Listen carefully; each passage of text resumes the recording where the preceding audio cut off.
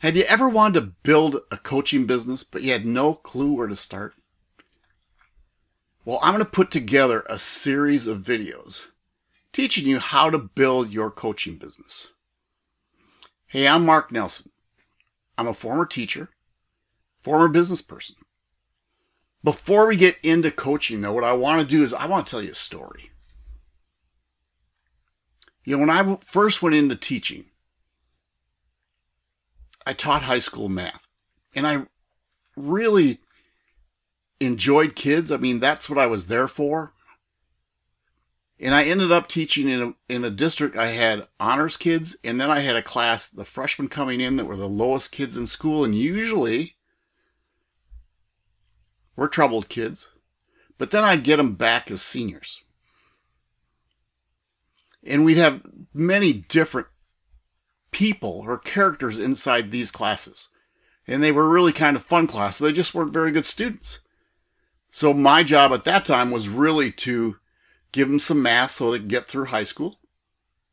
But then also keep them in my room, but then teach them life lessons. Well, this was probably, I had one class that was probably 3 years after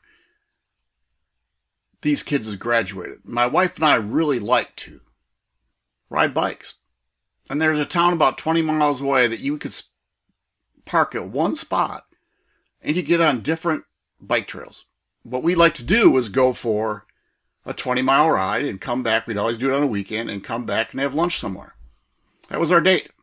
We totally enjoyed it. It was kind of a fun thing. We'd bike about 11 o'clock in the morning, get back in about maybe 1:30 and try to go to a couple places where there'd be no people around because it was after the lunch.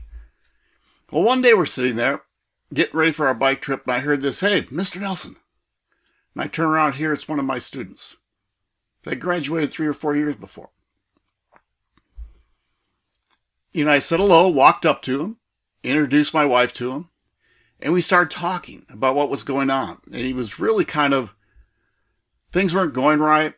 He struggled in school. He was really smart. Just didn't like school, didn't like discipline, didn't like being told what to do, just didn't like to fit in anywhere.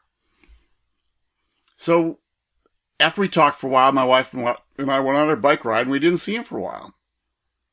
But then all of a sudden I started paying attention. He would show up to this spot very often at about 11 o'clock. And I'd always talk to him. And his life was going okay, but not where he wanted it to go. Things just weren't being put together with him. He was married, couldn't really keep a job. He had, because of the person he was not really in trouble, but he used to smoke a lot. He'd quit. He used to drink a lot, and he quit. He just couldn't get a job, and things were really bothering him. So one day I said, "Hey, how about, rather than us meeting on this bike trail, what if you and I hook up somewhere once a week and we'll just talk and see what's going on?" And we started it. And we did it for about 3 months. But what was so interesting, one, is that it was okay for me to ask him questions, and I was good at asking questions. But he was really frustrated because when you get in these companies, he just didn't, one, like the discipline, as I mentioned earlier. Didn't like being told what to do. He was a hard worker, but he's always being put on these very low jobs that wasn't really going after his intellect because, like I said earlier, the kid was really smart. So my question was, well, if you had a choice, where do you want to work? And he told me. He said, "But I get my resume in there.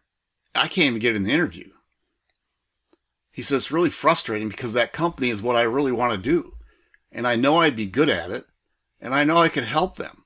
The kid was kind of a technical kid. So it was so interesting because I knew somebody there. I said, "Hey, this is what I'm going to do.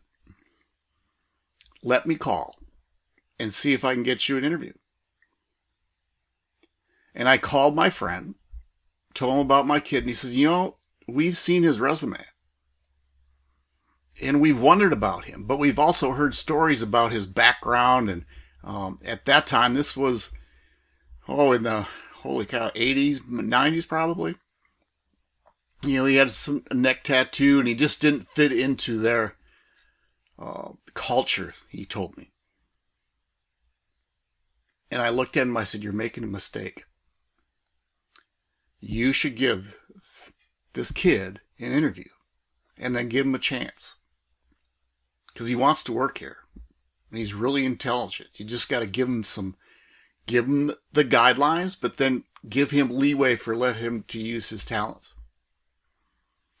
Well, he did get a job there. And to tell you the truth, I didn't see him anymore on weekends, or we had stopped talking to each other. And it was probably 4 years later, 5 years later, I ran into him in this town.